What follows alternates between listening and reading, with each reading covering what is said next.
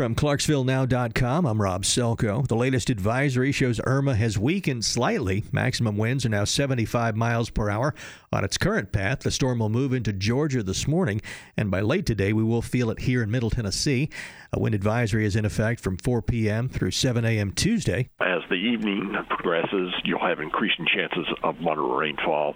Also, you'll be experiencing, as the evening hours progress, winds of probably 15 to 30 miles an hour, with gusts to around 45 miles an hour. Meteorologist Jason Wright with the National Weather Service Nashville says this does not amount to severe weather for us, but with gusts near 50 miles an hour, you should clear your property of loose trash cans or lawn furniture.